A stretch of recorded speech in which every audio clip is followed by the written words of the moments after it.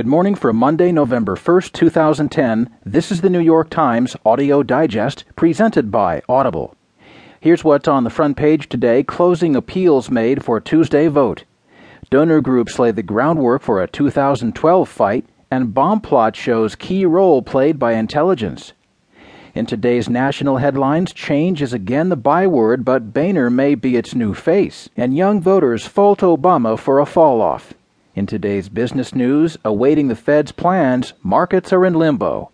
ImClone ex-chief embarks on a new biotech venture, and Spielberg and DreamWorks are revving up the magic machine anew. There will be more business stories along with more national and world news, a roundup from the sports page, and New York Times columnist Ross Douthat.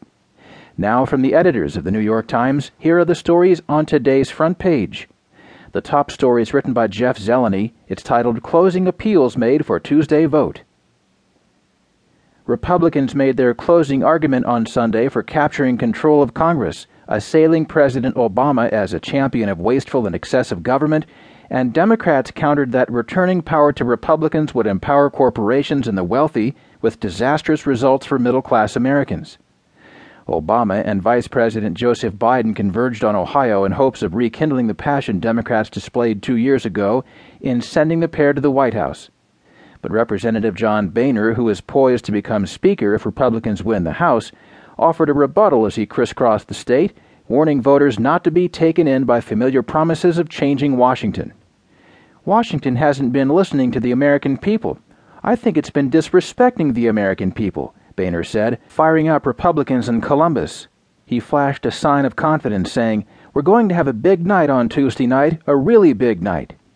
Republicans are positioned to reach or surpass the number of House seats they picked up in 1994, according to strategist and independent analyst, when the party gained 54 and ended 4 decades of Democratic dominance in the House.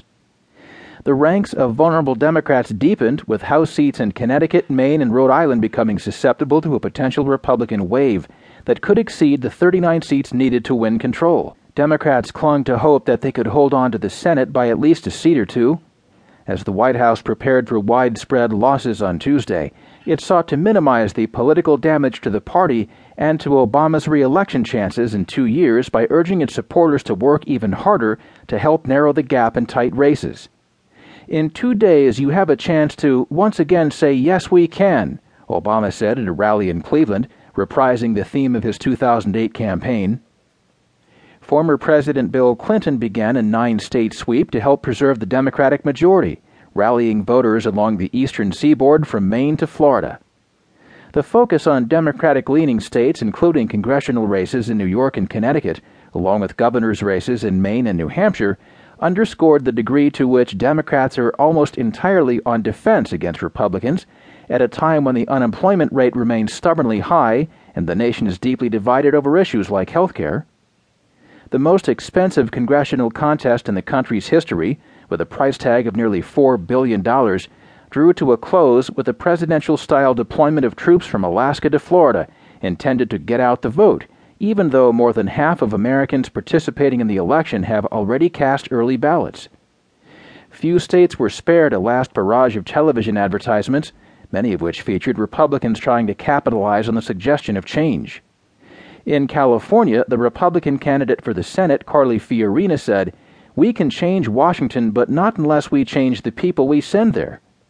In Nevada, the Republican nominee for the Senate, Sharon Angle, said, "They promised change, now it's our turn."